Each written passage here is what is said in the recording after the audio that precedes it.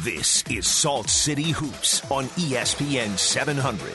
Your best insight into Utah Jazz basketball and the NBA in Utah. For the next 2 hours, it's nothing but NBA conversation from the local front to around the association. Now let's get things rolling with Salt City Hoops on Utah's #1 sports talk, ESPN 700. Welcome in, everybody, to the Salt City Hoops show on ESPN 700. I'm Andy Larsen, managing editor of SaltCityHoops.com. We're the ESPN True Hoop affiliate for the Utah Jazz. Ben Dowsett over here is associate editor of Salt City Hoops.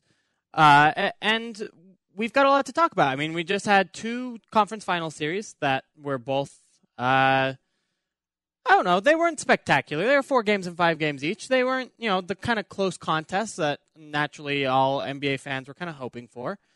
But it does set up a really encouraging NBA Finals. So maybe. I'm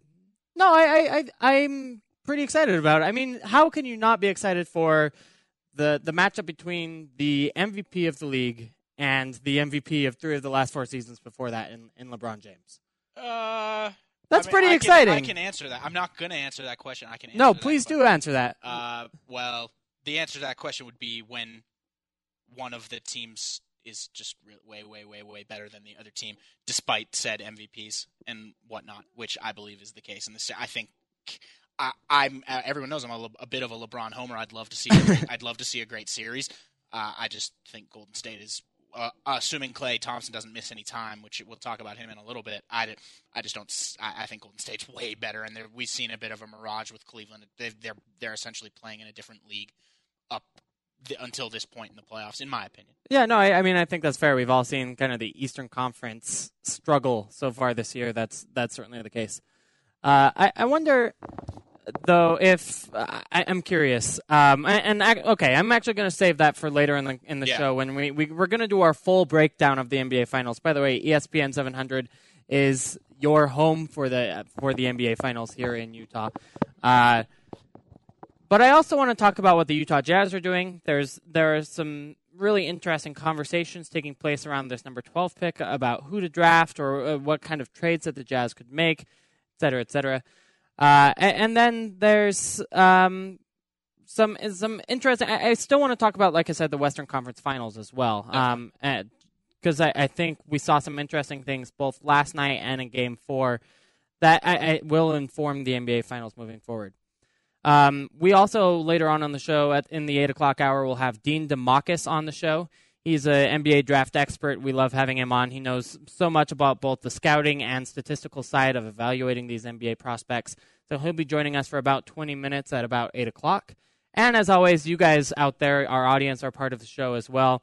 Please feel free to tweet in to @AndyB.Larsen or @Ben_Dowsett.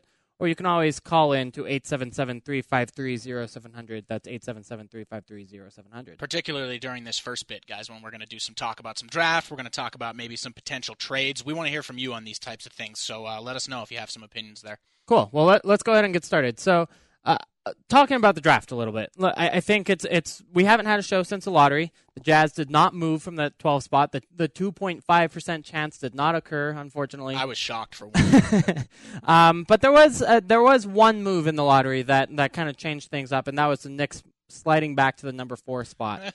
And unfortunately, our hated LOL Lakers moved up to number 2. It was still funny, though, just because of what the Knicks have been for the last couple of decades. So. Yeah, I mean, it's kind of a bummer. I would rather see the Lakers fail, but seeing the Knicks fail is not the worst thing in the world. Close second. Yeah.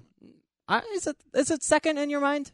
I'm not, outside the Lakers, I'm not one of those people who's ever developed a real, even though I do root for the Jazz, that who's developed a real rivalry with any of their other, except the Lakers. And so beyond that, I just think of it in a total NBA sense. And from a total NBA karma sense, I think the Knicks are a close second there for me. Okay, fair enough. For me, it might be the Chicago Bulls. Okay, that's fair. Yep. I was personally harmed by them as a child. Maybe personally is too strong, but I felt a connection to the Jazz. We are Utah Jazz, as the motto goes. I was offended. Let me break down some of the storylines of this draft then, kind of moving into the month of the NBA draft. One, who does Minnesota take number 1 is a really interesting question. It is.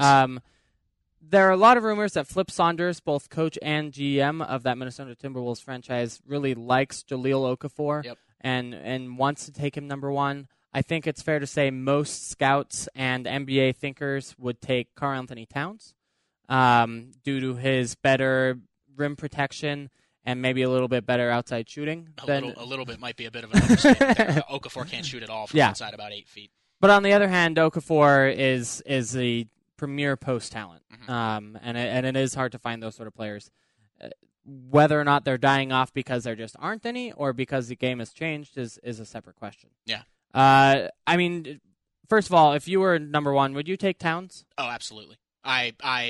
I understand. For instance, Zach Lowe did a really interesting piece, not yesterday, but the day before, on the post, and how the post game will still be important going forward, but maybe in a different sense than how it used to be in the past, maybe more in a mismatch sense, teams doing a lot of switching on pick and rolls, things like that. Even with taking into account, I just don't see that skill set being as important. I've always been one who's very much into what the future of the league is, and I really do believe that, and I think everyone that pays a lot of close attention believes that it's shooting, spacing, rim protection as far as defensively, and that those things all tie into each other, of course. I just think Towns in today's NBA and the future NBA that he's going to be playing in is just a much, much, much better prospect in every way. Defensively is a major one. You can't have a 35-minute per game center like Okafor is potentially projected to be. He's not very good defensively. He's slow on his rotations. He doesn't have good foot speed. He can't jump very well.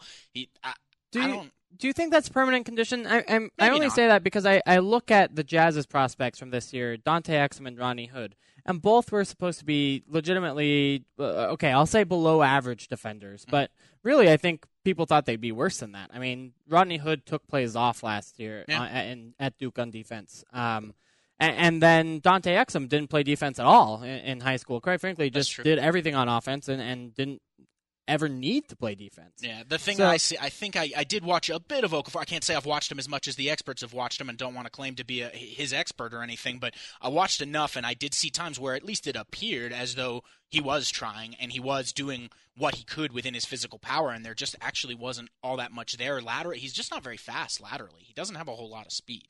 I also wonder if we're not underrating D'Angelo Russell. We might be.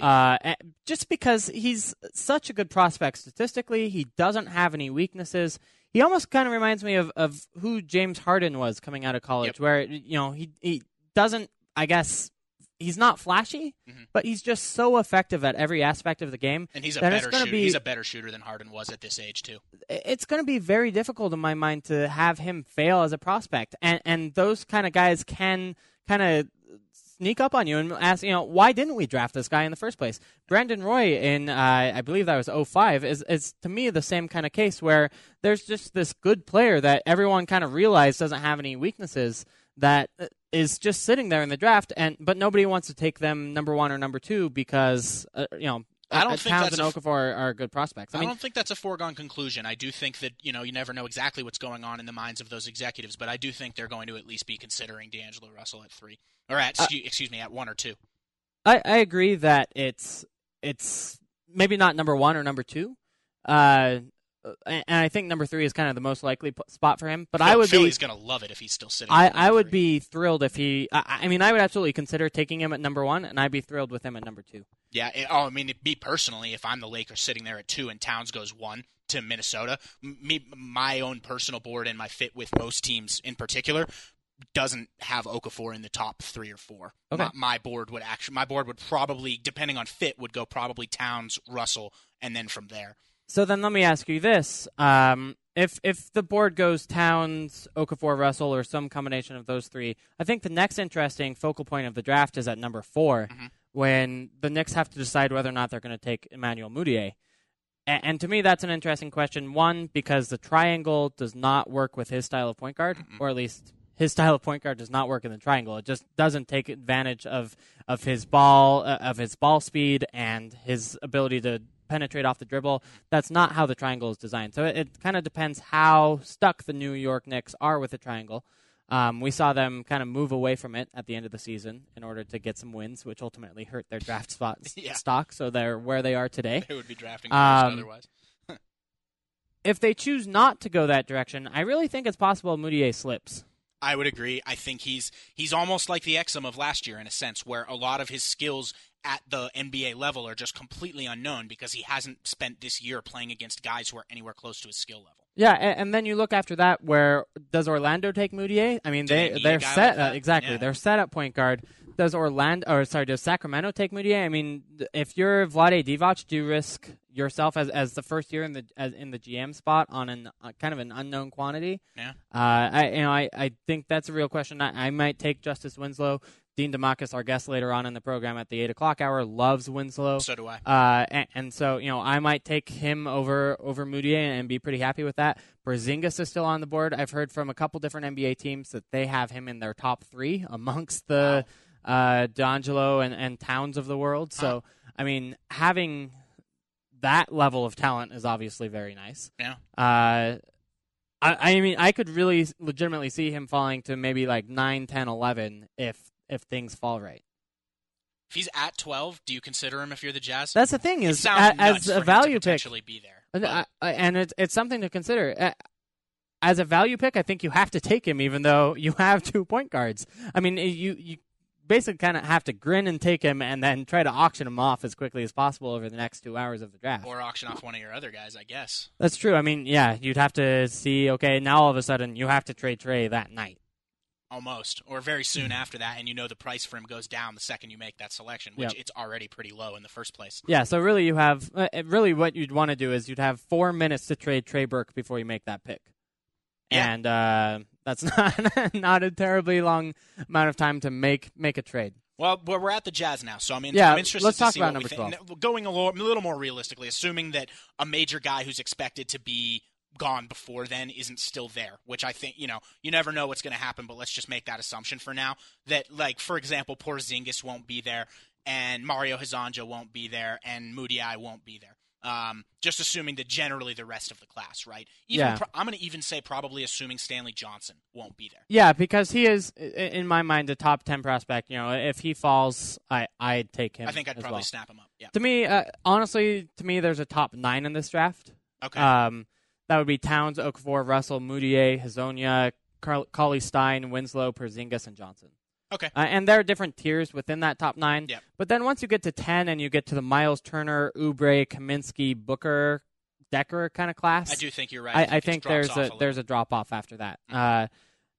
If any of those 9 were to fall to the Jazz at 12, that'd be great. And there's a reason that these teams are in the lottery is many of them are poorly managed, and so they may choose the wrong sort of player there. Yeah. Heck, we've seen it with the Cavaliers, even though they lucked out into the finals. Yep. It helps when the best player since Michael decides to come back and play for your team in the middle of his prime. Yeah, but as a front office strategy, the strategy of reaching in the NBA draft, getting lucky out of 3 of the 4 drafts in a row, and then signing LeBron is not a repeatable strategy. Not sustainable, yeah. So out of those players, now I wanted to do a quick thing really quickly on Frank Kaminsky. Okay, yeah, let's talk about it. There's been a lot of talk about Frank Kaminsky around Jazzland, and in particular, the radio voice of the Jazz, David Locke, has been very vocal about his idea that Frank Kaminsky is a very risky pick. And the reasoning he's using, which I want to first of all state that in general I agree with, is that guys who played 4 years, either 3 or 4 years in college, and were only dominant towards the end of that stretch, and therefore they were not dominant when they were 18 and 19, playing against other 18 and 19-year-olds.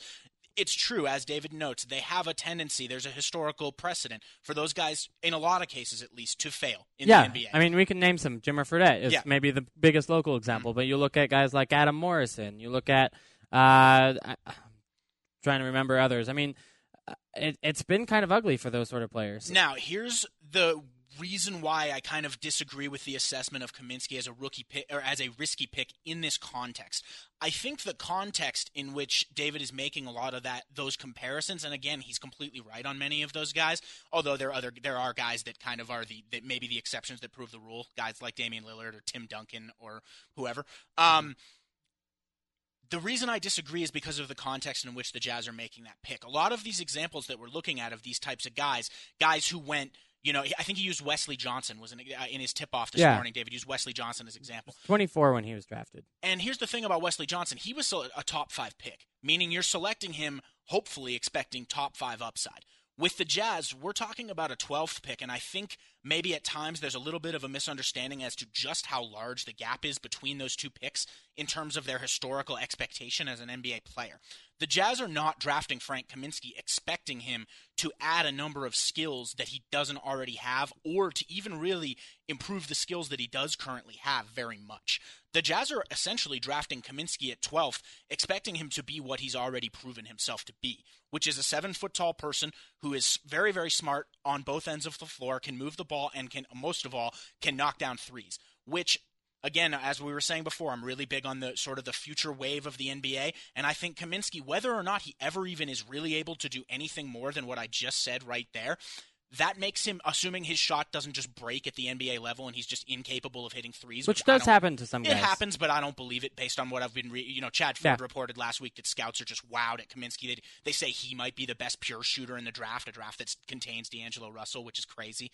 Like, even if that's not true, if it's anywhere close to true, assuming his shot doesn't break in the NBA, what he adds just with that, I think that's right around the positive end of expectation for the 12th pick, don't you? Because you can look back at the 12th pick historically, plenty of guys just bust, and that's just kind of what happens with the 12th pick. So then, I mean, what's the difference between saying that and someone like Jimmer Fredette, who had that shooting ability in college, that you could say, okay, this is definitely a translatable skill to the NBA, but then also had a bunch of the same worries that maybe keeps him off the floor that might keep Kaminsky off the floor as well, whether that be lateral movement on defense, both of them not stellar at that, whether it be kind of a feel for the game issue, being involved in an offense that doesn't revolve around you. Yeah. The difference, I would say, particularly with Kaminsky, is the size. Half the reason Jimmer hasn't succeeded in the NBA is because of how tiny he is, and because for his size, he's not particularly fast. Kaminsky doesn't have that. I know that he may have some flaws defensively, but again, this isn't a player you're drafting expecting him to play 35 minutes a game down the line, ever. Right. At any point in his career. You're drafting this guy to be your third big behind Rudy Gobert and Derek Favors, to add an extra dimension for you offensively in terms of if you're down 10 points to a team in the fourth quarter, okay, let's toss Derek at center, let's toss Frank in at the 4, we'll go 4 out at all times with Derek running pick and rolls, and all of a sudden you become a lot harder to guard. Those situations you aren't necessarily so worried about, is he going to get killed in the post on the other end? And if he's a third big, he's playing against a lot of second units. And really, how many guys are there in the league that are playing on second units for teams that are really going to hurt a bona fide 7-footer in the post, even if he's not a great post defender, which Kaminsky isn't. He's not a top-level post defender. I just, again, based on the way the league is currently moving, and more specifically based on the needs that the Jazz have, which are definitely shooting, and a 7-footer who can shoot is more than just a standard shooter. That's a bigger deal, a 7, right, because he pulls the other team's 7-footer away from the basket when he's out there. But we've seen guys like Spencer Hawes or B.J. Mullins, or these kind of guys who are 7 feet and can shoot from 3 fail because they can't play defense. And so you do worry about that happening to Kaminsky. Because you're right that I don't think he'll be able to improve very much because of his age. That's the thing that worries me. And I'm playing devil's advocate with you a little bit because I don't mind the idea of Kaminsky on the Jazz, but that's what worries me, is that there are similar players in the league that struggle. I mean, to me, I think his best case is somewhere along the lines of Kelly Olynyk, and his worst case is somewhere along the lines of like Spencer Hawes or, like I said, B.J. Mullins. I do think we're potentially underrating him a little. Like, we don't necessarily know for sure how he's going to be defensively yet in the league because we've only seen him against, like we say, athletes that don't really stack up to him. And I have his ceiling higher than that, essentially. And I think in the context that you're drafting him for, which isn't to be a huge minutes guy, it's to be a situational third big who can work really well in certain situations, but then in other situations you can be like, sorry, Frank, you're sitting, then I think that absolutely works. You can't always, at the 12th pick, you can't always have guys that are going to be strong on both ends. Right. No, I mean, it's a crapshoot. I mean, that's especially if you look at the history of the number 12 pick for the last decade and a half. I mean, the best player there is Thaddeus Young. Mm-hmm. I just, you're not likely to get a good player. No. So if you can fill a need that you really need with the Jazz, which I think shooting clearly falls into that category, that's why I'm all for a guy like Kaminsky at 12. Let me ask, is he the one that you would prefer to take? He's your number one guy? Yeah. Assuming, as we said, that none of those top 9 that we mentioned fall to the Jazz, Kaminsky would be the guy I would take at that point. I might consider Devin Booker. I would look at him as I don't mind Booker. I would look because at him. He fills the same sort of things, but is 4 years younger. Is the youngest prospect in the draft at only 18 years old as of right now. Turns 19 October 30th, so about opening day. Wow, he's super young. Yeah, actually younger than Dante Exum was last year when coming in. So I think you get a lot from that, and you get a lot of upside potential, so that you have someone who can shoot right away, but can also play defense maybe down the road. Definitely. Real quick, we had a tweet just before we move away from Kaminsky, a tweet from Travis Reed. He says he can't see any way Frank Kaminsky doesn't become a solid role player in the NBA. He also says, I don't think Kaminsky, quote-unquote, can't play defense. Sure, he's not a great defender yet, but the effort and desire is there, which to a point I'd agree with. And to actually further your point about the age, there are times where I don't actually think that's the worst thing that Kaminsky is more of a ready-now player, because as I've mentioned a million times on this program, I think next year is a really important year for the Jazz to be contending, and potentially adding one more rotation piece who can do things for you. I think that could be big. I agree, and I'm almost tempted to go with, we have a Would You Rather segment for later on the show. Oh man. I'm almost tempted to bust it out right now. Heck, let's just do it. All right, let's do it. We'll save trades for later. Would you rather do Frank Kaminsky or trade the number 12 pick for Patrick Patterson, a guy who's proven that he can be that outside kind of stretch 4 guy? What are we sending for the pick or for number Patterson? 12 and Patrick Patterson? We have the cap space. That's it. Yeah. Okay. Oh. That's a good question. I'd probably take Patterson because he's a little bit more proven, as you said, and specifically we know that he can defend not well, but not terribly either. I don't think he's a great defender, but I don't think he's a liability. I think he's maybe average to above average. I mean, he does have better foot speed than Kaminsky, meaning that Kaminsky said in his pre-draft stuff that he wants to be a stretch 4. I don't know if I see him as a 4 very much because he's not fast enough. I agree. I see him as a center, and I think that's a big problem for Kaminsky. Because he doesn't have the length. With the 6'11" wingspan, I don't think he has the length to do anything at the rim, which to me hurts you so much compared to a Rudy Gobert, who all of a sudden is the guy you're platooning him with. I think that's a bigger difference than. I mean, maybe it's just the difference between Frank Kaminsky and Rudy Gobert. Rudy Gobert is gigantic and has these ridiculous arms, and obviously. But Rudy can't. And nobody does. But I just think that now the Jazz have this identity of protecting the paint, and if you have Frank Kaminsky as your backup 5, you're giving up on that for a certain number of a certain stretch of the game. Well, but it's not like you can't play him periods against the right teams. You could play him with Gobert, and against pretty much anybody, you could play him with Favors. I like the pick. We've gone too long on this one already, but I do think Kaminsky would be my first choice there because I think he opens up. I think the other thing we're doing is we're understating just how much he would open things up for the Jazz offense, even just by being on the floor. Over trading for Patrick Patterson? Well, maybe not. In that case, I think I would go with Patterson because he does slot in better as a stretch 4 than Kaminsky does. Okay. No, and I think that makes sense. Okay, well, one more question. Even though the Jazz already have Trevor Booker, who is in not a stretch 4, but is a power forward definitely. So you'd still need to find a backup center somehow. Right. Yeah. Are you okay with that? Okay. Yeah, I think I'd be fine. In the mix you can throw Favors in. I don't love Favors as a center, but especially against starters. But for some minutes, he can play at center. Okay. And at times, the two big positions are interchangeable to a point. I think against big or bench lineups, especially, he can play the center pretty well. Definitely. All right, well, let's go ahead and take a break. On the other side, we're going to be recapping the Western Conference Finals and then previewing the finals as well. We've also got some trade conversation left over from that segment that we want to talk about, some trade ideas for the number 12 pick. So if you like that conversation, that's coming up later in the show. You're listening to Salt City Hoops on ESPN 700, home of the NBA Finals. Talking hoops and the association. This is Salt City Hoops on ESPN 700. All right, welcome back into the Salt City Hoops Show on ESPN 700. I'm Andy Larsen, managing editor of Salt City Hoops. Ben Dowsett with me as always. So we're going to break down the conference finals. Of course, we're watching the spelling bee like all of you. Only two competitors remain. She just spelled the word right. Tamakau? I have no idea how you pronounce it. We can't listen and do the show at the same time. No. But regardless, spelling bee. It's great theater on ESPN. Let's talk about the Eastern Conference Finals first, and then let's talk about them quickly, and then we'll spend most of the time on the Western Conference Finals. 4-0 sweep for the Cavaliers in the Eastern Conference Finals.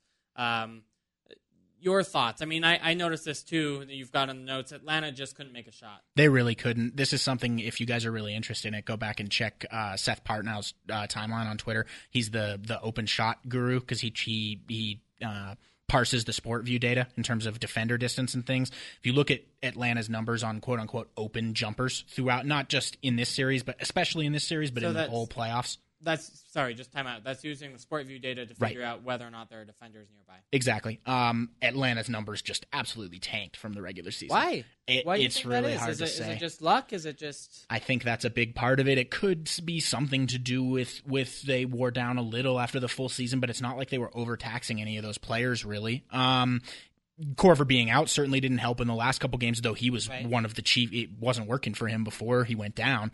A lot of it really just is perplexing. Cephalosha didn't play. Wasn't an open shot maker. No, he wasn't. I don't know, honestly. It is a bit confusing. It makes you wonder whether there might be, at times at least, something more to that data in terms of, like, how much does it make a difference if a guy is, running full speed at you with his arms up but still doesn't end up within 4 feet of you by the time you shoot or something like that. But in the cumulative, those stats tend to be pretty accurate, and in the cumulative over this series, they were nowhere close to their season-long numbers. I also wonder if it's, Horford had an injury. Millsap was announced that he'll have some sort of shoulder surgery. Was he playing hurt? I think he was playing hurt. I think he was playing hurt. I think basically it comes down to a lot of that. We saw DeMarre Carroll go down at the beginning of that series. Literally all of the Hawks starting 5 got hurt.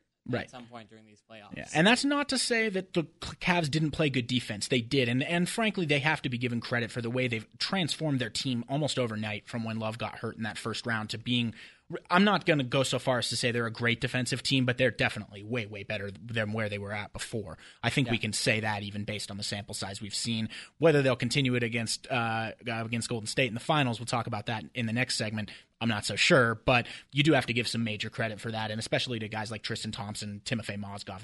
Those guys have been awesome. Yeah, how good do you think Atlanta is next year? I mean, presuming they're able to keep Millsap and Carroll, which I think is probably likely. Mm-hmm.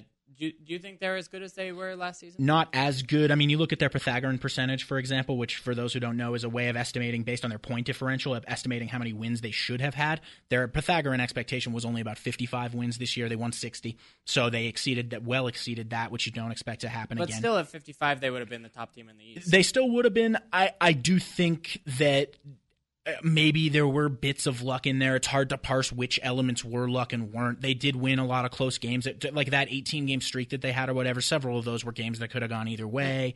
Although, ideally, that's in the Pythagorean expectation as well. I would say that their starting 5 also stayed healthy during the regular season, didn't in the playoffs, and that was a big problem for them. Let's move on to the Western Conference, because maybe a little bit of a closer series, but I think also a more interesting one strategically. By game number, it wasn't closer, but by style, it definitely was closer. It was a lot more interesting. Houston could have won either of those first 2 games. They just game number, it wasn't closer. I mean, it only went 5 games, so you don't think it was that much closer than a 4-game series. Okay. But stylistically, it was definitely closer. Yeah. I mean, so game 4 was really interesting to me. 45 points for James Harden. That's huge. And then for game 5 to be as close as it was, despite the 13 turnovers by James Harden. Was also interesting.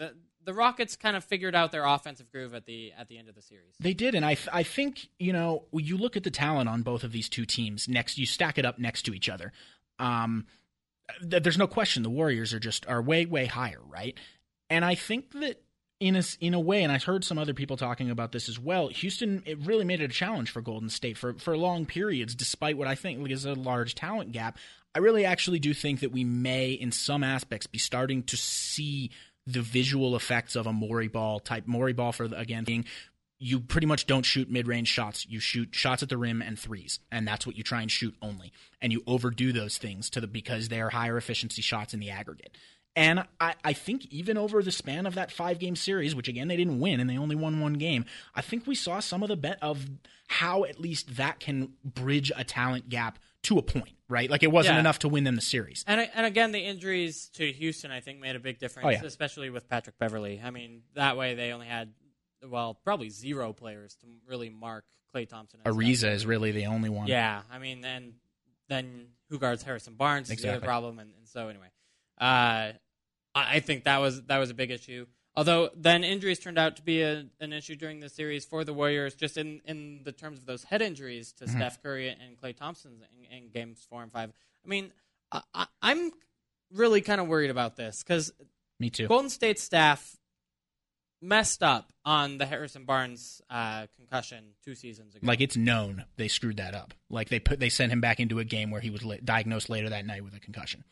And then when Klay Thompson gets kneed in the head last night, they say he didn't have a concussion, didn't undergo the concussion test, but then after the game felt dizzy or woozy and wasn't able to drive home. Was bleeding out of his ear. I mean, to me, that's a time when you probably should do the concussion test. Yeah, I thought that was unbelievable at the moment, and then I did some more tweeting about it today in my usual what in the world is going on type of tone, because I don't understand why there's been so little conversation over this. I understand that they brought him back out of the locker room. He never actually got on the court, and then they were like, oh, wait, something's wrong here. We can't let this guy play. And they took, and it's good. Which is better than It's better than letting him play. And I'm glad that he didn't actually get on the court to play. But especially when you're an organization that, 1, has a history of this with the Harrison Barnes thing that you mentioned, 2, had Steph Curry have the same thing happen to him last game, and you did they did it right in that case. They did the concussion test. There was no concussion.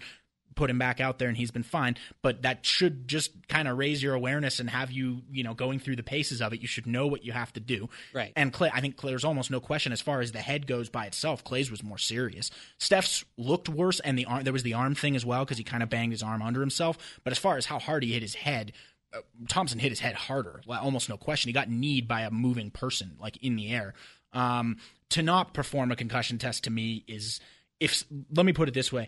If this happened to any NFL team's second best player, we saw the guy get whacked coming over the middle or kneed, let's say the exact same thing with his helmet on even, get kneed in the face that hard, and then come back out to, or even look like he's going to play in the next little while after that, there would be fury. There would be calls for the training staff to be getting fired. There would be questions about what the head coach was doing in the situation, the whole thing down the line. I don't know. I think it'd be, that sort of situation happened in the NFL this year, and there was this sort of outcry, but I think there was somewhat of an outcry from last night's staff as well. I mean, to me, I think Golden State's staff needs to be seriously investigated by the NBA, and then fined if it turns out that they did not undergo the correct protocols. I mean, to me, I think it needs to be found out if they screwed up by an independent body, and then if they were, then they need to be punished for it. I mean, because the players' health, and especially that of Steph Curry and Klay Thompson, 2 of the brightest stars in our league, needs to be defended by these teams long-term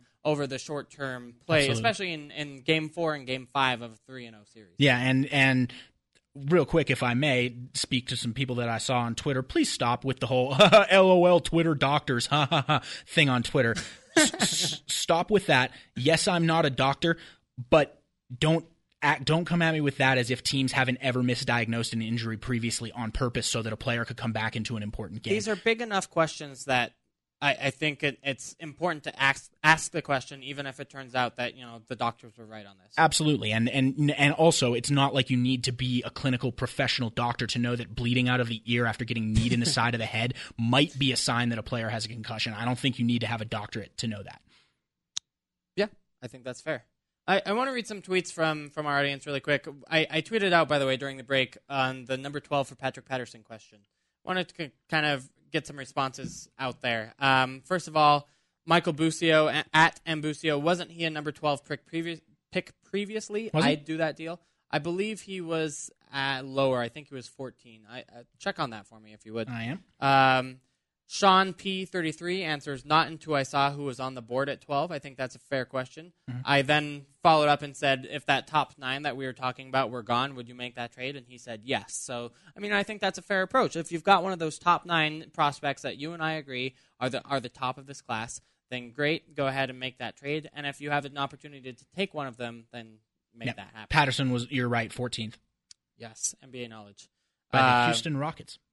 Sporadic Regularity, that's kind of a cool name on Twitter, at Sporadic Regular. Don't get me wrong, I like him, but he can be had for much less, talking about Patrick Patterson. I think one of OKC 2018 or Golden State 2017 picks should be able to do it. I don't think so. I don't think they would trade him for a late first along the 25 or 30th range like those picks project to be. No.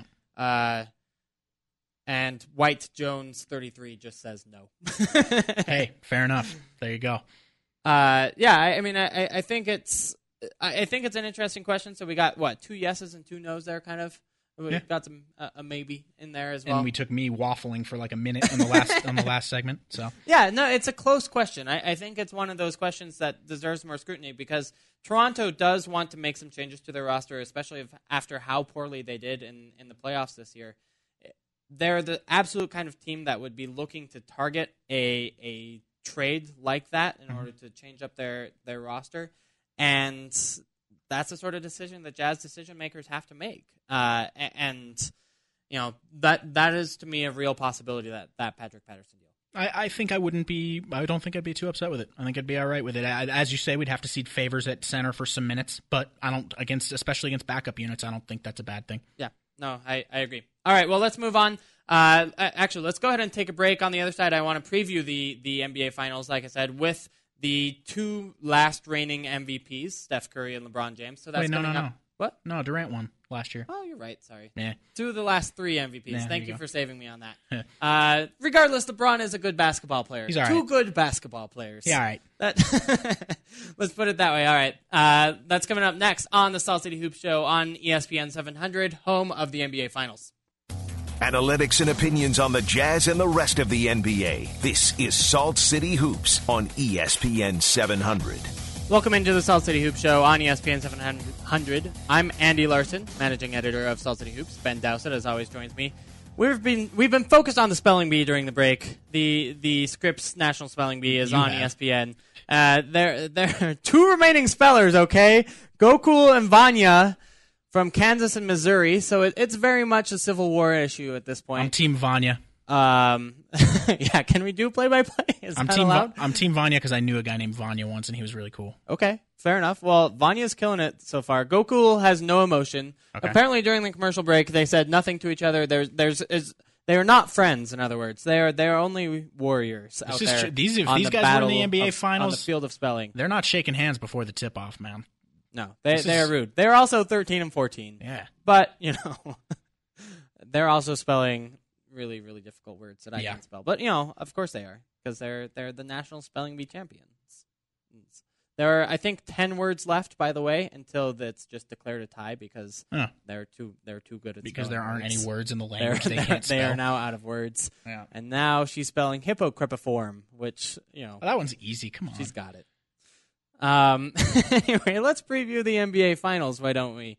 I'm curious as to your thoughts. I know you've got an article coming up on kind of how the matchups of this series play out. I do. Tell me about that. Where do you see advantages for either side? So first of all, this article will be posted tomorrow on basketballinsiders.com for those interested in reading it. Thank you.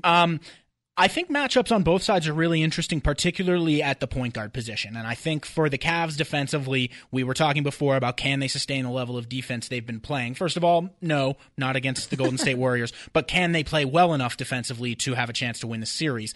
I think the big question there hinges, of course, on how they're able to contain Steph Curry and specifically how the matchup with Curry kind of trickles down to all the other areas of their defense. So even if Kyrie Irving was 100%, which I don't think he'll be by next, we don't know for sure, but even if he was, I don't think he's a guy you can put for long minutes on Steph Curry by himself, even if you're planning on doing a lot of switching, which we'll talk about in a second. He's going to get roasted too often. It's not going to be a good matchup for you. I think, therefore, you have to look at putting Iman Shumpert on him out of that starting lineup. But the issue with that is that part of what makes Golden State so strong is that they don't really have any weak points, particularly within that starting lineup of theirs. And at that point, you have to hide Kyrie somewhere. Meaning you have to hide him either on Harrison Barnes or on Klay Thompson. Do you really want Kyrie running around through a bunch of screens every possession to try and catch up with Klay Thompson, who, by the way, can also post him up and can also shoot over him pretty much whenever he wants? But then by the same token, if the answer is no, do you really want LeBron doing that same thing? Like, LeBron can guard Klay Thompson anytime he needs to, but do you really want LeBron to be running through a bunch of back screens down low every single possession, which, by the way, Steve Kerr would lean on that extra hard if LeBron was the guy guarding Thompson, just to make sure LeBron got a little more workout every defensive possession. It becomes really tough there for who you put on who. I think we might see the Cavs go small a lot more often, because when you go small and put either LeBron or a Shumpert on the 4 4 being Draymond Green, who those guys can guard just fine in the post. That way you give maybe an extra hiding spot for Kyrie, that type of a thing. And then on the other side, I think it's kind of similar for Golden State. I don't know that Steph has improved defensively this year, but I don't know that he can guard Kyrie Irving. And specifically, the switches are something I'm really interested in this series as well. Golden State's been doing it all year. It's been their calling card defensively. They have a bunch of, we've talked about it, they have a bunch of similarly sized guys. They switch all the pick and roll action, and that way you're just not getting any leverage or advantage off of your pick and rolls, and that neutralizes a lot of teams who, that's the first thing they go to, right, is pick and rolls. There's a chance they may actually not want to do as much of that in this series because of just how awesome Kyrie and LeBron are in isolation. Like, they've thrived in isolation off of switches at a lot of points, which isn't necessarily the best way to get things done, but it's not like your typical team where you're like, yeah, we're totally fine with them taking a small mismatch here rather than running their action and getting guys open on the perimeter or whatever. I don't know if that's necessarily the case if you've got LeBron switching off onto Andrew Bogut, or if you've got them running 1-5 screens and Kyrie switched off onto Bogut or even onto Draymond Green or something like that. I think that we might see Cleveland start to switch more than they usually do on defense, and B, Golden State to start to actually switch way less, which some of this is not interesting to some people, but to me, I love this stuff. This is what I think what is going to make the series is who makes the better adjustments here. No, and that's what is so interesting about the series, and is interesting. I mean, this is why you would make a good coach, Ben, is because you are thinking about these sort of things on a high level. Even though it took you 3 minutes to answer that question, and 3 different words were spelled correctly by Gokul and Tanya in the meantime. Sorry.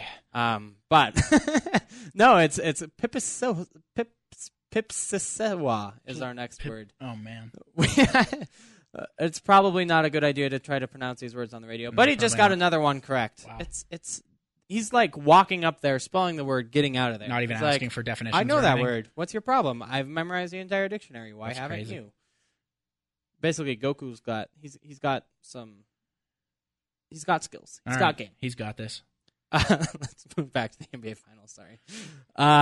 Do you think Cleveland has a realistic chance? Yeah, I do. I mean, I could see. I think Golden State's a more fragile team than I think we've seen this year, both in terms of injuries and in terms of, if someone were to shut down Steph, I think that could be a problem, and I think LeBron may be a candidate to do so.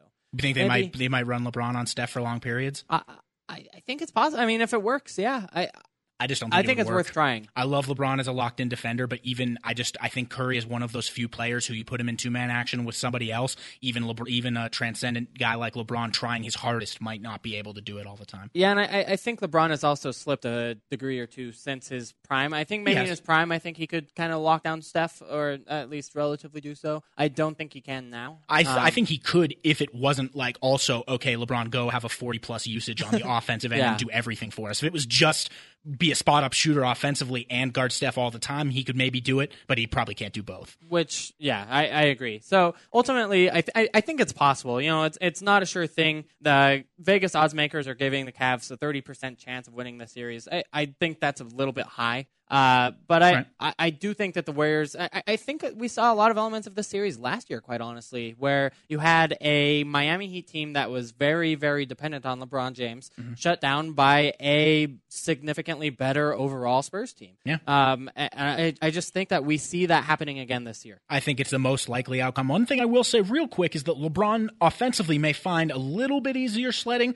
than previous series, just in terms of the man marking him. He's come off DeMarre Carroll and Jimmy Butler in the last two series, and yes, Carroll was hobbled for part of it, but I don't think Golden State has an individual guy who's quite as good as either of those as far as a LeBron defender. Now, that said, they do have 3 or 4 guys that can do the job at least at a decent level. Harrison Barnes can definitely do it. Clay can do it for periods. Draymond, they're not going to mind if Draymond gets switched on to him every once in a while, and Iguodala can definitely, in fact, I think Iguodala might be their best option against LeBron, and I think we might see him more often than people are thinking for that reason. Yeah. But like you said, even if LeBron can get his, I think LeBron got his last year in the finals, and we still saw what happened. Yep.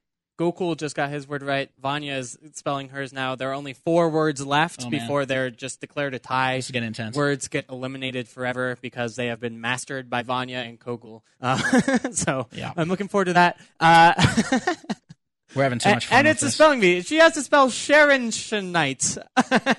That's probably not a swear word in our language, at least.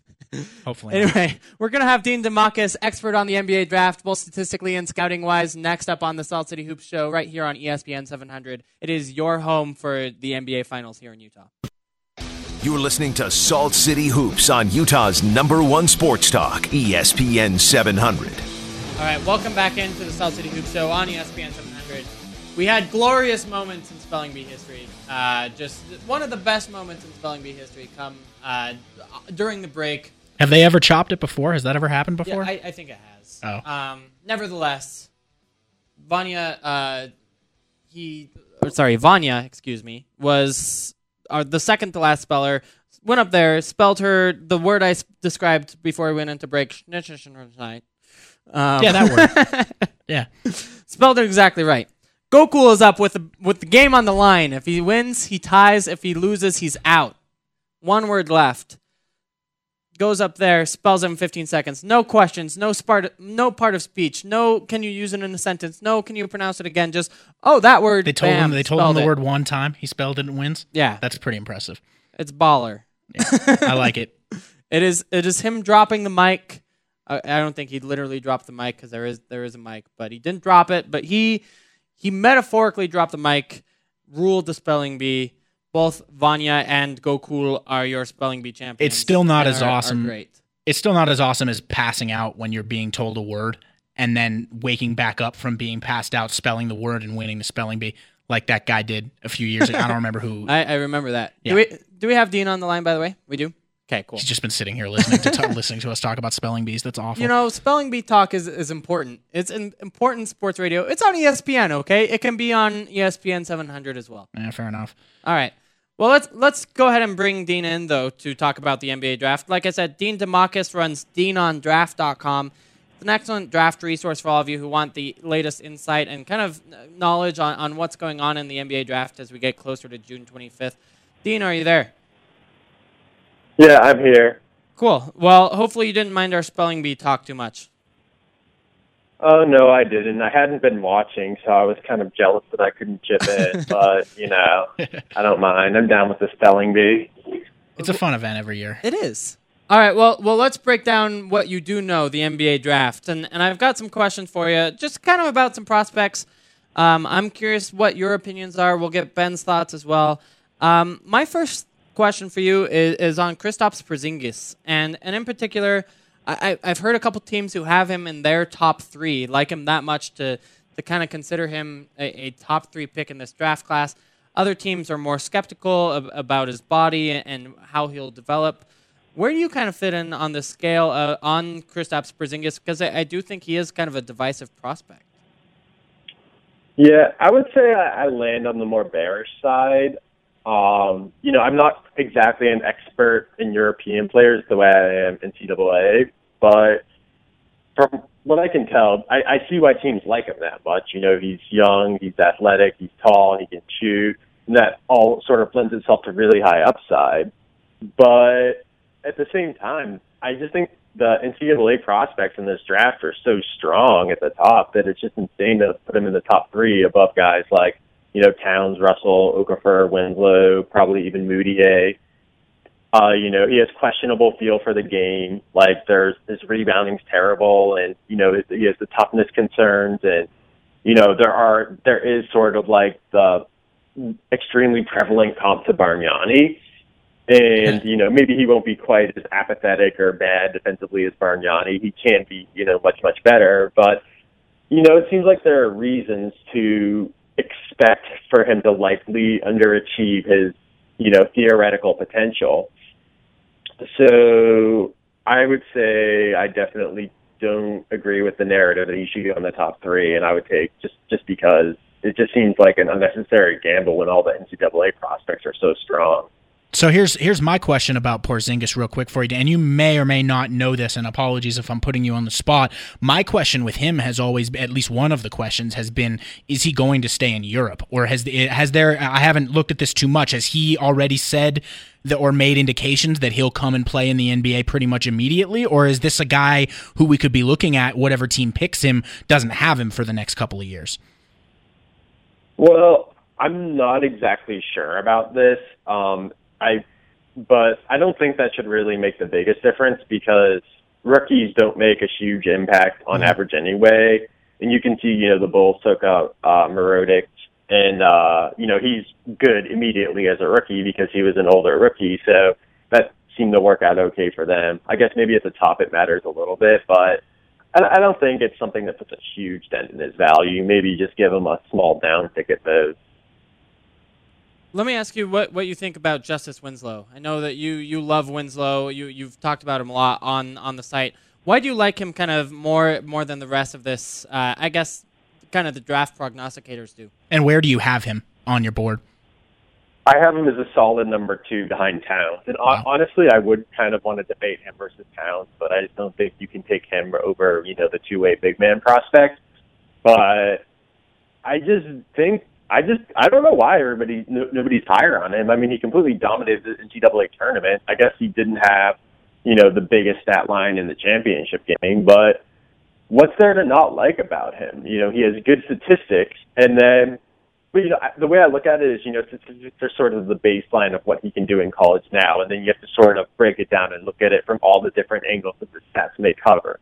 But from every angle you look at Winslow, he just looks awesome. Like, his statistics are good against tough teams.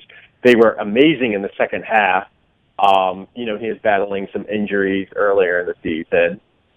His defense is amazing, and that's something that's not always fully captured in stats. He's apparently has an amazing work ethic. He has a really nice Euro step that I think could develop into a good flashing game. He seems smart. He has a good feel for the game. So it's like, pretty much from like any angle you look at it, he has good tools. He's really athletic. He's quick. He's really strong. I guess maybe you could say his height is a little bit underwhelming for a small forward. That's the worst thing you could say. But it's like, so when you kind of like break it down from like all the different angles, he looks good no matter what light you cast on him. And, as far as, in my opinion, when somebody looks good from every possible angle, that just means they're a really good prospect. And, some of the other guys at the top, other than Towns, you can sort of like Okafor, you can kind of say, oh, well, he can't shoot, he can't protect the rim, he's not that athletic, get a little skeptical, or, you can doubt Russell's athleticism, his defense, his ability to get to the rim, but, Winslow just seems awesome across the board to me. That's a fair assessment. I really like him a lot as well. I don't know that I'm much less of an expert than yourself, but I don't know that I quite had the stones to put him up as high as 2 on a personal board. I really, really like D'Angelo Russell, so I don't know that I could put him over him. Dropping down just a little bit from the top of the draft to get a little more in the Jazz's range. We were discussing earlier Frank Kaminsky. And in particular, we were discussing something that David Locke, the play-by-play voice of the Utah Jazz, a point he's made recently about how players like Kaminsky, who played 3 or 4 years in college and were not dominant until the latter years there, that is, until they were playing against younger players as an upperclassman, that those are typically very risky picks in the NBA because they don't have a great track record of succeeding. I kind of disagreed to a point because I think in the context of where a team like the Jazz would be drafting him, he's a little more of a fit pick and an extra option for their offense. What do you think of Kaminsky and more overall on that trend? Is that something that you've noticed over your years as being looking at the draft? First of all, I'll say that I like Kaminsky. I don't really buy that hypothesis all the way. I think it makes a little bit of sense that you might say, maybe we're guilty of recency bias because college is a small sample and for whatever reason, it could be a fluke. But take, for instance, like the number one comparison you think of is Kelly Olynyk. And Kelly Olynyk was a guy who nobody even knew about. He wasn't on anybody's radar as anything at all until his redshirt junior year in Gonzaga when he was suddenly the best player in college basketball. And Kaminsky he was good as a sophomore. He had really good grade stats. It's just that Bo Ryan, for whatever reason, only played 10 minutes a game. I'm not really sure why. Right. So, I think Kaminsky's a good prospect, and he would be a perfectly good value at number 12 overall as far as I'm concerned. I could see him being like an Olynyk or even better than Olynyk, and, that's perfectly reasonable late in the lottery. He has his athleticism and strength deficiencies, but, he's got an amazingly skilled offensive game. He competes hard. He seems like he has a chance of at least holding his own on defense. as opposed to just, being a lock to get, chewed up. And, you compare him with Favors, you compare him with Gobert. I like him. I'm a fan of Kaminsky. Is he who you would take at number 12 then? I mean, kind of looking at which prospects are likely to be there kind of right now, is he your favorite amongst that group, or do you see somebody else who you'd consider along with Kaminsky at number 12? Well, I guess I would probably lean a little bit towards maybe Stanley Johnson or Kelly Oubre, just because they are sort of, younger, more upsidey, and you can play them along with, they could potentially be in the starting lineup if, the Jazz plan on keeping Favors and Gobert, which I imagine they do, right? Yes. Yes. So the Kaminsky, the idea is you're just getting, a super three-way big man rotation. But, I think somebody Johnson or Oubre, I think are kind of two guys who could end up sliding to 12, who could both be kind of, the combination of good value and good fit. So I would take either of them ahead of Kaminsky's, but short of, one of those guys being available, I'd say Kaminsky would be in the top of my list of guys I look at in that slot. Would you, I'm guessing probably yes, but would you have him over Miles Turner? A lot of people have made the comparison between Kaminsky and Turner. I don't think it's a good one. I don't know if you think differently. I would personally take Kaminsky all day over Turner. Would you feel the same way? Yeah, definitely. Turner's different. His appeal is he is more shot blocking, but Kaminsky's just such a more fluid and more skilled player. Turner has a lot of weird red flags, and I have a hard time really envisioning him becoming a really good NBA player. Okay. And one more, the last one before we let you go here, and this is not necessarily a nod to the Jazz, more of a nod to those in the Salt Lake Valley here who are... Well, and the station is the home of the Utes. And that as well, of course. The Utes, we've got DeLon Wright coming out this year, and I think he's fallen a little bit from where he may have been on some people's boards, like during the college season this year, where I think a lot of people had him as a potential fringe lottery pick, mid-teens, early 20s type of thing. Now, on Draft Express, I think he's 30th or 28th or something like that. What do you think of him? Do you think he has a chance to be one of these guys that comes up a little bit and gets drafted higher than the consensus says? What are your thoughts on DeLon? I definitely think he's one of those guys. It's possible he could fly late first and be a late first deal, or maybe he'll be just a complete bust we never hear about again. But DeLon is, he's one of those special snowflake prospects that you just can't say he's going to fail. He has, I get the question marks. He's really old and his tools are really shaky across the board. I guess at least he doesn't move in slow motion like Kyle Anderson or something. Yeah. He can, he's basically athletic and quick if not above average. But the thing is, he's got really sharp instincts and he's good at everything. He can shoot, he can penetrate, he can rebound, he can pass, he racks up steals and blocks, he has great instincts attacking the passing lane. And, a player like that, you just can't, it's just hard to say that somebody who sort of has like that sort of outlier mold where he just sort of has some sort of special awareness. I just don't think you can say this guy's just not going to be a useful NBA player. He has the skills, he has the IQ. I don't think he really has like star upside, but it seems like he has enough to overcome his tools and become a really useful NBA player. So I would kind of have him as, a mid to late first rounder. I wouldn't be surprised if somebody, scooped him up in the early 20s or late teens. Okay. He's going to get drafted by San Antonio and be the finals MVP in like 5 years, isn't he? Yeah, that sounds about right, doesn't it? Yeah. Let me ask you this. This has kind of been the question of the show, and I'm sorry I didn't let you know that we'd be asking you this beforehand, so I apologize. But I'm curious what you think, Dean. We've been talking all show about if you were the Jazz, would you trade the number 12 to Toronto for Patrick Patterson? It's kind of a realistic-ish scenario that may come up in terms of getting the Jazz kind of the stretch four that they don't currently have on their roster. Is that something that you would do, or is the value kind of too good at number 12? And I'm going to add a side caveat there too, is that we'll say Stanley Johnson has already been picked. We'll say he's not going to be available for the Jazz at 12. Okay. I think I like Patrick Patterson, but at the same time, I think this is like a pretty deep and good lottery. And, the problem with trading 12 for Patrick Patterson is Patrick Patterson's going to be solidly good. But just punting on that upside tail where, Frank Kaminsky, you draft Frank Kaminsky and, against all odds, he becomes, the 25th best player in the NBA or the 30th best player. Like missing out on the upside tail is like kind of expensive to me. Mm-hmm. So I would just gamble.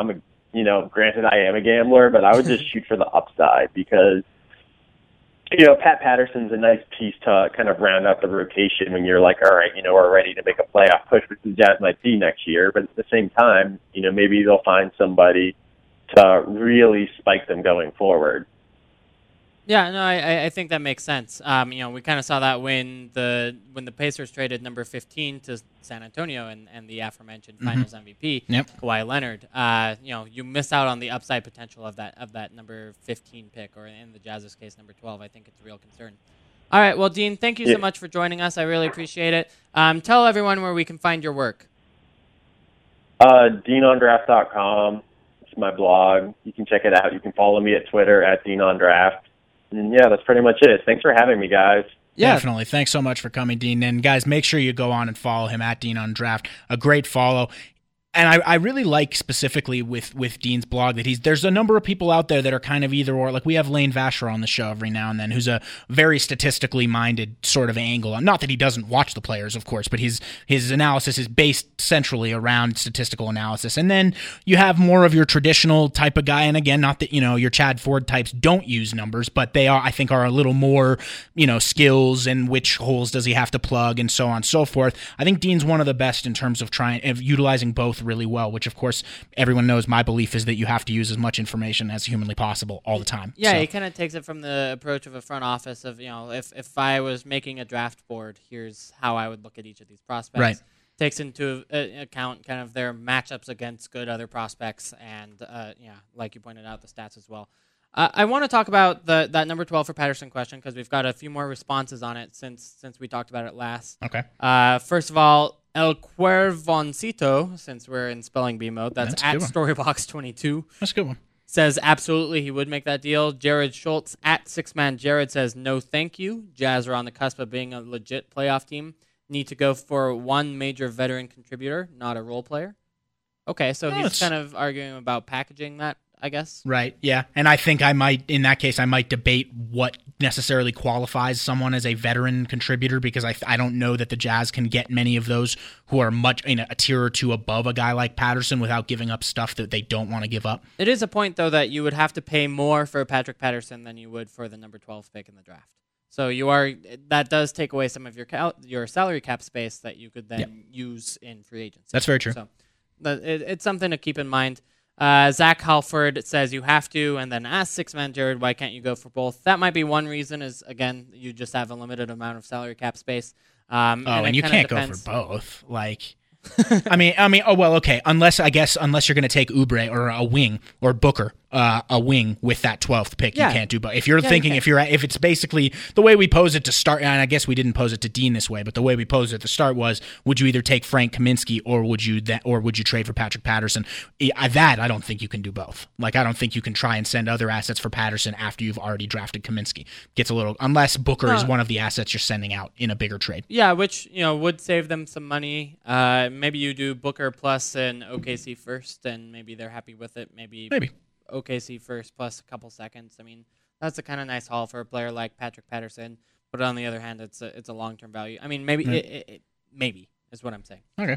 But a lot of divisiveness on this one little trade. We've gotten yes or no, and these are the sorts of debates that like the Jazz front office has all the time. Because I mean, there are people in the organization that would say yes, and there are people in the organization that would say no. Ultimately, Dennis Lindsay has to decide whose arguments are better. But I mean, these are the sort of debates that really front offices have leading up to the draft time. So. All right, so we got like a couple minutes left in this segment. Yeah, I want to talk about more trades. Okay. The trades that we were going to talk about in the first segment, and then got roped into draft talk. First one, let's mention Drew Holiday because we haven't talked about him on the show yet. I don't think since your article about him and the possibility of the Jazz trade for him. First of all, I want you to give the upside reasons. Why would the Jazz trade for Drew? Well, the main one that I like to highlight with this, or with a George Hill, or with any of those other potential point guards you might look at. First of all, the assumption has to be that Trey Burke is part of the trade and is no longer on the team after that trade, or that they basically do another move simultaneously and Trey Burke isn't on the team anymore, leaving Dante Exum and potentially Drew Holiday.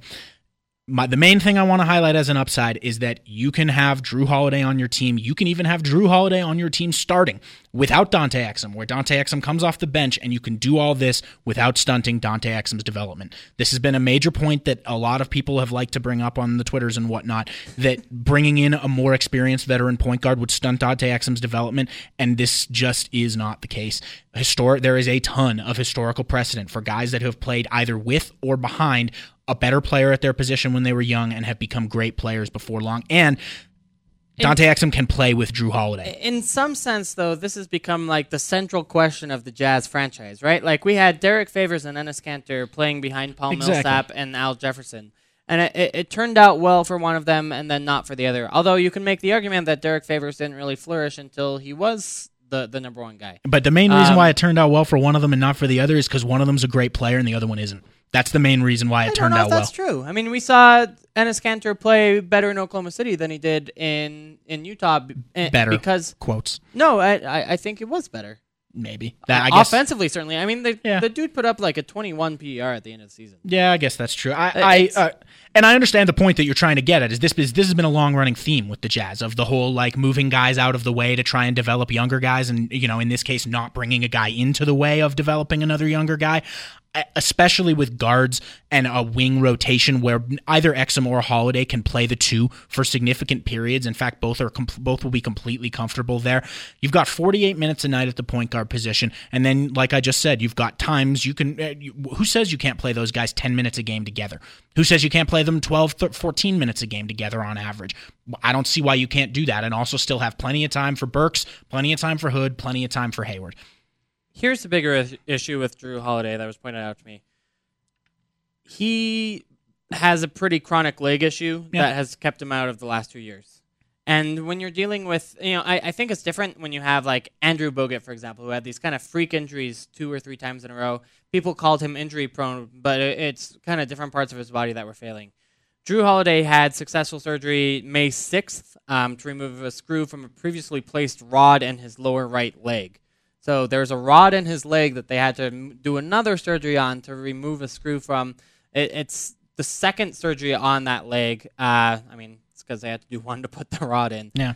But it gave him trouble after that, dating back to January 12th of this year, and then nearly all of last season. I think he's only played 73, 75 games total over the last 2 seasons due to this leg issue. I really worry about that moving forward if I'm spending multiple assets in order to acquire him. Right, and that's fair, and I'm taking that into consideration when I do it. Now, here's the reason why I'm okay with that. To one degree, I'm kind of like Dean, who we just had on. I'm a bit of a gambler in a sense at times. I think you have to take a shot at some high upside, especially because for the 100 millionth time, I believe that next year is really important for the Jazz and that making the playoffs should be priority one. But if it's really important, then you shouldn't spend assets on a guy who's a boom or bust player, because if it's boom, then the Jazz, if the Jazz get the point guard production that they got last year, they're not making the playoffs. Yep, that is true.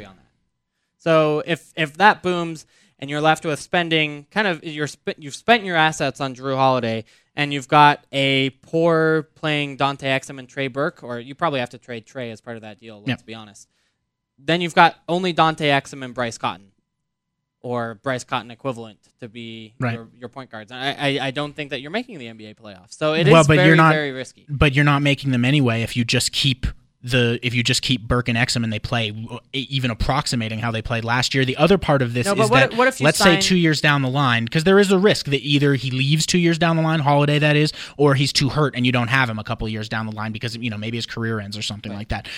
If Dante Exum isn't at least something approximating what the Jazz hope he's going to be in 2 years anyway, you're in trouble regardless. Yeah. And that's kind of my attitude there, is that I want to kind of try and take the upside there. We did have a tweet real quick that I wanted to read from Clint Peterson saying, so every week is going to be trade Trey. And we haven't talked about trade at all. First of all, no. But second of all, to a point, Yeah, it has to be a topic of conversation because, quite frankly, it's a player who you selected with a high draft pick who has been nothing short of terrible, and who really, if you're looking to make a run at the playoffs in the next couple of years, there's a chance this guy can't be part of your rotation anymore. And if he's not going to be part of your rotation, you have to try and get what little value you can out of him. And I think that with all the signs that we've heard from the Jazz front office that they're going to be active on the trade market this summer, I think you do have to consider him as one of the main pieces that may be involved in that. So that's why we mention it as often as we do. Yeah, exactly. I mean, I don't want to say that every week is going to be trade. Every week is going to be us trying to find ways to make the Jazz better. Yeah. A lot of times that means making the point guard position better. You got to choose Dante Exum or Trey Burke if you're going to be acquiring a point guard. And Dante Exum's not going anywhere. I mean, that's both from insider knowledge, talking to people around the Jazz, and quite frankly, just common sense based on where they are in terms of upside as prospects. Yeah, I promise I don't hate Trey. Neither of us hate Trey. In fact, both of us really like Trey as a guy, like a ton. He's great. I wish that we wouldn't have to talk about this as often as we do. But we did number 12 for Patrick Patterson. Did not involve Trey Burke. We're going to talk about another trade on the other side of the break that does not involve Trey Burke. Boom. Yeah. We're not one-dimensional is all I'm saying. Let's go ahead and take that break. On the other side, we are going to talk more trades for this number 12 pick. Keep on listening to the Salt City Hoops Show on ESPN. You're listening to Salt City Hoops on Utah's #1 sports talk, ESPN 700. When I find myself, we're going to be us. We're going to play our same game and defend like crazy, push the tempo. Obviously, they have some experienced guys that have been here before, but why not us this year? And when the broken-hearted throughout the league, they all agree he will be the answer. Steph Curry, sing a three, sing a three, sing a three. What am I listening to? This is a fantastic remix of the Beatles' Let It Be, but with Steph Curry, made by a user on Reddit a couple of weeks ago for their playoff run. Good Lord. And it's brilliant. It's well done. NBA parody songs are not well done, and that's spectacularly done. We did it in the show while you were gone. I had missed it, and so wanted to play it during the second. Now that Steph Curry is now an official Western Conference Finals champion, is the MVP of the league, will be playing LeBron James in the finals. It's a perfect thing. Okay, fair enough, I guess. What do you mean fair enough? That was brilliant. All right. Have some soul. That was doesn't that speak to you? Anyway. You gotta hit the high note if you're singing Let It Be. Like, come on now. He did get the high note. All right. Well, I don't know if he did, but maybe later on in the song. But I thought it was well sung.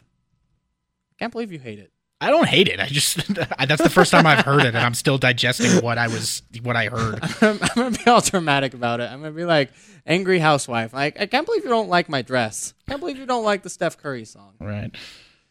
All right. Anyway, I've been watching Mad Men, hence the mild sexism. Okay. Let's talk about trading the pick some more. I've got a couple other ideas. Ryan Anderson, also in the Patrick Patterson mold, also on a team that kind of wants a little bit of a shakeup, obviously, hiring a new coach.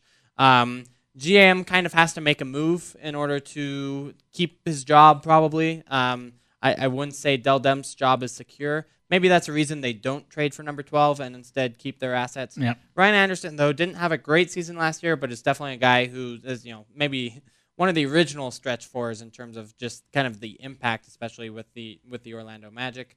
Do you trade him? And if you trade number 12 for him, I mean, he has a bigger contract than Patterson does. Not by much.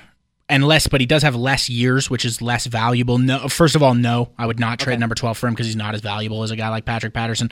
I actually have a question for you real quick before we go on. Sure. How old do you think Ryan Anderson is? I would say 29. He's 26. Really? Did you know that? Because I didn't know that either, because I would have said about the same answer you did. I would have said he's like 29, 30, 31, something like that. He was 26 this year. I don't know if maybe he's turned 27 yet. Yeah, he just turned 27 on the 6th, on May 6th. That is younger than I thought he was. So, he is a piece that would, is not too old to be part of a core moving forward. Right. Now, I would send some kind of something for him. I wouldn't send the 12th pick by itself for him, especially because in the mold that we were talking about with Patterson, that would take up a lot of the Jazz's cap space that you've got right there. Like, that'd be it, unless they would take some salary fodder back, which the Jazz don't even really have much salary fodder to send. I might consider sending him, as part of a larger package, like potentially if they wanted to include him in the Drew Holiday package and we were making it a larger trade type of a thing, I would certainly be willing to look at that. But then it gets so complicated. Oh, it does. And at that point, somebody else has to go back from the Jazz, like an Alec Burks. I just can't imagine a trade. Again, I mean, we've talked about this a lot, that trades are more likely to not happen than to happen because they're just so complicated and guys love their roster so much that they've built. That's two big rotation pieces that New Orleans loves and has a relationship with. I just can't imagine them trading him for either one player asset and a draft pick or a couple draft picks or whatever, just because it would set them back to such a degree unless they had immediate plans for that cap space. Right. Right, we did have a tweet real quick from Sporadic Regularity saying, and he's pretty much right, laying it out. The advantage of a pick is a cheap, low risk contract and upside, and the advantage of trading a pick is immediate but limited impact. Right, like that's pretty much the exact dilemma that we're talking about here in terms of whether we'd be willing to make some of these moves or not make these moves. And also, Travis Reed then agreed with us that no, he would not trade number 12 for Ryan Anderson, which I agree. Okay. We also mentioned David Lee in our post on Salt City Hoops on this, when we went 5-on-5 talking about these trade deals. David Lee has 1 year and $15 million left. Definitely overpaid. On a free agent market, I think he gets 7 or 8 right now. If that. But something like that. Something like that. I think he gets about that. I mean, he still has low post potential, or not potential, but ability. He'd be a really good bench scorer for somebody. Yeah. That being said, you'd have to get something else in return in order to make that worthwhile, to basically make up that $8 million difference and make up that opportunity cost for the Jazz. And what are they really going to give you? I mean, Harrison Barnes is the only thing. Probably. Yeah, and he's almost too good. So, it becomes a problem. Do you do it for like a 2021 first-round pick? Because they've already traded the two to the Jazz for the next, 2017 is next. So they could trade 2019, I think. Yeah, I don't like the David Lee idea. I didn't like it when we did the 5-on-5 for it. I don't like it. I don't like how it kills your cap space right there, even if you're getting if you're sending salary out. But and again, a million times that I think next season's huge. I don't want to kill my cap space for next year if I'm the Jazz. I want to have a chance to sign an actual impact player over the summer. Not that David Lee would never play for the Jazz, but he would not be worth what they were paying him, essentially. Okay. No, I don't like the David Lee. Okay, let's do the next conversation. New York at number 4. Right. There have been some rumors that the Knicks may be looking to trade that pick. They're at least looking around the league. If Russell was available, what kind of trade do you make in order to make that happen? Okay. Well, first of all, I think that's basically impossible. I think if Russell is there at 3, Sam Hinkie and the rest of his team are going to high five each other loudly and pick him, because I think that's exactly who they want based on basically nothing, but what they need for their team. I mean, he's perfect, right? Okay. That said, I would potentially, because of how high I am on this guy, despite the fact that I love both of these players for the Jazz, I would definitely consider sending a package that includes either Rodney Hood or Alec Burks, as well as, of course, our pick from this year and also future first-round picks to potentially move up to that 4 spot and select D'Angelo Russell. It's something we've talked about before, that the chance to draft a guy who could actually be a legitimate NBA superstar doesn't come along all that often, especially for a franchise like the Jazz, and that if you have a chance to get to it, you may even have to sacrifice a year or 2 on your developmental timeline to do so. And I would even forego my whole, I really think the Jazz need to do great next year type of thing to have a chance at drafting a guy like Russell, who has such a percentage chance at legitimately being a superstar in the league. Yeah, I don't know if the Knicks do that, just because number 4, while being a disappointment compared to number 2, is still somewhat of a splash. Also, I don't know that Alec Burks has positive trade value at this point. He might going not. into a 4-year multiple, or an 8-digit deal per year. Well, it's a deal that looks more and more attractive the year as you go down the line a couple of years, but that's true. But he was still injured and was a below average player last year. Right. So yeah, I'm fine with trading Rodney Hood. I guess for the number 4 pick, I don't say that lightly. I have an article coming out tomorrow on KSL explaining why I owe Rodney Hood an apology, but because you didn't like him. I was not in. pro Rodney Hood, Yeah. and he has changed my mind on that. But that being said, for number 4, I think you do it. If D'Angelo Russell is there, you definitely do it. Do you do it for Justice Winslow? That to me is the question. That's when it gets really close for me. I would not do that for Emmanuel Mudiay. I would do it if they really liked if Russell was there, or if they really liked Winslow and wanted to look at him. The Jazz already have high upsidey prospects at point guard. Yeah, I don't think you need another one. With Winslow, I think he does some things on the roster that would fit really nicely into what the Jazz are trying to do. I mean, he's a great defender. You could put him in either the 2 or the 3, depending on where you want. You could put him at the 4 Hayward. sometimes. You could put him at the 4 sometimes. Yeah. I think that's a great question, and I would absolutely trade Hood up for Winslow. You do Hood at that point. It would get into the minutia. Firsts. It would get into the extra Hood details. is not that great of. He wasn't even on either the first or second rookie team. I mean, if I'm Phil Johnson, I say, look, Phil Jackson, excuse me. I had Langston Galloway, who made the second all-rookie team over Rodney Hood. You're offering me Langston Galloway is how I would maybe. Not how I would feel about it, but that's what Phil Jackson's saying in negotiations, right? I don't think that's right, but he might look at it that way. Yeah, you need to offer more than just Rodney Hood and a couple firsts, I think, in order to get that number 4. If it was Russell, would you consider offering one of the true core pieces? Not Hayward, of course, because he can't go, and not Favors. So Gobert or Exum. Would you consider sending one of those pieces if it would pretty much be them and the pick for or them and the 12 for the 4th pick to select D'Angelo Russell? Would you do it? That's really close to me. And I know it sounds like sacrilege to some people to say that, but the chances of D'Angelo Russell being a superstar are much, much higher than the chances of Dante Exum being a superstar. That's such a hard question, because I think I don't know if I agree with you on that. You don't think so? I think... Oh, man. I don't know if too many people would agree with you there. Yeah, I think you're right. The chances of Russell being... And I love Dante Exum, and I think he's got a much higher upside than a lot of national people have basically lumped him into based on his rookie year, which wasn't very good. I think his upside is way higher than his rookie year would have indicated, but I don't think it's anywhere near what D'Angelo Russell's is. Then, would you do that deal, number 12 and Dante? I would do... Yeah, I think I would. Really? Honestly, I think I'd do that. Okay. If D'Angelo Russell was sitting there. But you do like number 12 and Dante for like the number 3 or the number 2 pick in order to guarantee getting Russell. Yeah, I would. I think I would. And I don't say that lightly. Man, I haven't actually done that thought exercise until now, but I think I'd do it. I'm going to tell Dante he's going to cry. I love you, Dante. He sleeps with a teddy bear, man, okay? Hey, he's Dante, fragile. Everyone knows how high I am on Dante still, and this is not me advocating the Jazz trade Dante Exum. I want him to be here, but if that move was available, I think I'd probably have to jump at it. Okay. Hard decisions that you have to make as a GM. Yep.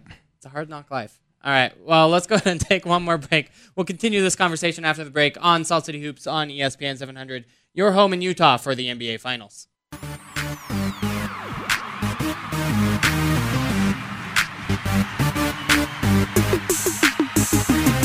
You're listening to Salt City Hoops on Utah's #1 sports talk, ESPN 700. I love how the show gets just increasingly goofy as we go later on. It really does. That would be Deep as Oh No with your 0708 Utah Jazz theme song called Utah. I don't know what it's called. We're like a Utah Jazz. We're like a bar late at night. Like it just gets progressively more goofy and ridiculous as you go along. And then you're getting towards last call, and it's just the bouncers are just like, dude, we got to survive 20 more minutes here. This is indeed our last segment of the show. The Steph Curry song is better than that. Yeah, I'll go with that. Also, Too Big Yo is definitely better than this. Yeah, we got to play Too Big Yo at some point on the show too. I got admonished earlier in the week actually because I had not listened to Too Big Yo the full way through. I now have. It's okay, Andy Glockner. I now have listened to that the full way through. Yeah. Yeah, I don't blame you. It's hard to listen all the way through. Yeah, a little bit. Gordon legitimately has the best part. Yeah, no doubt. Which, he probably insisted on. Yeah. I don't know if he wrote the whole thing. Yeah. And it is some pretty poor writing. Yeah.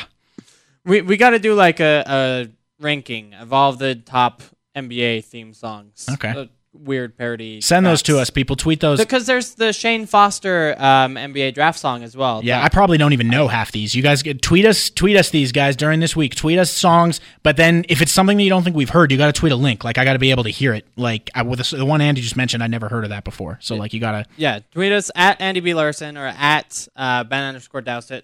Actually, Mark Deeks had a really good breakdown post of this like 4 or 5 years ago on his website. Nice. Sports.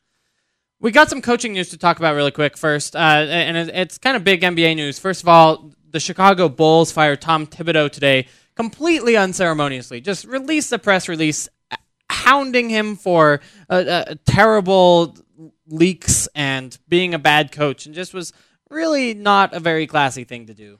The whole way they've handled this situation has not been very classy from the start in terms of all the stuff that's been leaked about him and everything. Yeah, no, it has not been pretty. And, you wonder with that team and that front office, this is the same team that in 98 broke up the Bulls. Was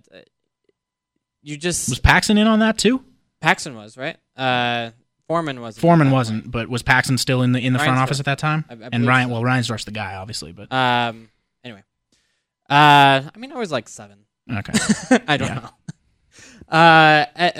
The Del Negro thing was actually handled much better than the Thibodeau thing, which I think is interesting. Speaking of Vinny Del Negro. Yes, indeed. He interviewed for the New Orleans Pelicans job, which I think is a little bit interesting. That's great. If we could go from Monty Williams to Vinny Del Negro, oh, man. And Jeff Van Gundy. So I like Jeff Van Gundy as a coach a lot, by the way. Me too. Skiles, I like Skiles quite a bit. I like Skiles way more than other people do. People hate him as a player development coach, which, okay, fine. But he has a legitimately transforming effect on defenses. And I think if you put him next to or with Anthony Davis, that team's a top 2 or 3 defensive team in the league next year, even with all of their weirdnesses, because Skiles is such a good defensive coach. Isn't he one of those guys who in a couple stops has kind of worn out his welcome after a while? Yes, kind of absolutely. Like a Tibbs style? Is Tibbs style all the way, rides his players way too hard, but he gets results for the first 2 seasons. Okay. I think there's a legitimate case that those kind of guys are But you're not only hiring him for 2 seasons, right? You're hiring him to be Anthony Davis's guy going forward. If I was them, out of the ones we've heard of them interviewing, I would hire Van Gundy for sure. Would you hire Van Gundy or Thibodeau first? Van Gundy. Definitely Van Gundy. I really do think, now, this isn't to say that Thibodeau's a bad coach, and he revolutionized the league with his defense and some of the tactics that he came up with, but the things with the overplaying and the whole stubbornness as to certain things like that, those are real. Yeah. And going forward in this league, that's something else I wrote a piece about. And again, it's about something that's a new bit of understanding in the league that stuff just doesn't work anymore. You can't be riding your stars 44 minutes a night during the regular season and expect to get anywhere with them. And there's a reason why his teams always overachieve in the regular season and underachieve in the postseason, and that's what it is. Quinn Snyder said this in March about Tom Thibodeau. Thibodeau is the dean of all defense. If you do what Thibodeau does, by and large, it's going to work out. Yeah, and defensively, he's awesome. He's as good as they come as a defensive coach. First of all, though, the rest of the league has picked up on his tactics, which is, that's understandable. That happens, and they're the best tactics, so that's a nod to him. But he doesn't necessarily have that advantage that he may have had before in that area, I don't think, at least. Or if he does, it's smaller than what it was previously over other coaches. And I just think the wear and tear is a real significant thing for a coach. And certain lineup stuff, the fact that he was basically unwilling to play Mirotic at a bunch of points in the playoffs this year. Like, yeah, Mirotic played bad when he did play against Cleveland, but it's not about how he was playing necessarily. It's about how the team was playing while he was on the court. And there were several of those things during the play, and Mirotic isn't the only one. There were several of those things where it was just, you're not 100% sure if schematically especially offensively, if he's necessarily on par with some of his peers at this point. Best coach this playoffs, probably number 1, Steve Kerr, number 2, David Blatt. I know that's awfully results-based, but I think it's probably right. I also think you do have to give some credit to McHale for the way Houston played and the way that the switches they started throwing at Golden State were really smart. It almost worked. It didn't quite because Golden State's just better than they are, but it almost worked. Yeah, I think that's fair. They did a really good job, and they did a good job of stopping Chris Paul, too, in the previous series. I think, you might have to put him in the top 2 based on those results. Blatt's made a few obvious type of mistakes, but he's also, looking at the way that team's transformed themselves, you have to give credit to the coach there. They've done a really, really good job at that type of thing. I'm interested to see see how well he does in the finals, because I think a lot of stuff potentially rides on him in the finals. It is the first time we've had 2 rookie coaches in the NBA finals since the very first year that the NBA happened. So trivially, the second time. Okay. Real quick, we did have a tweet based on the Tibbs thing that we were just talking about from Clint Peterson saying Jerry Sloan was ahead of his time in player conservation. He pulled his stars like clockwork, and that's very true. And these days, the best coaches all do that, and Tibbs doesn't. That's part of why I don't think I'd bring him in if I was trying to get a coach for my budding superstar. Yep. Another note from Clint: Steph Curry will be the first NBA first-team All-NBAer to face all the other 4 in the playoff series. That's kind of fun. That's another Salt City Hoops show. Thank you all for listening. Check it out on iTunes, Stitcher, SaltCityHoops.com. Thank you again. This has been Salt City Hoops Show on ESPN 700.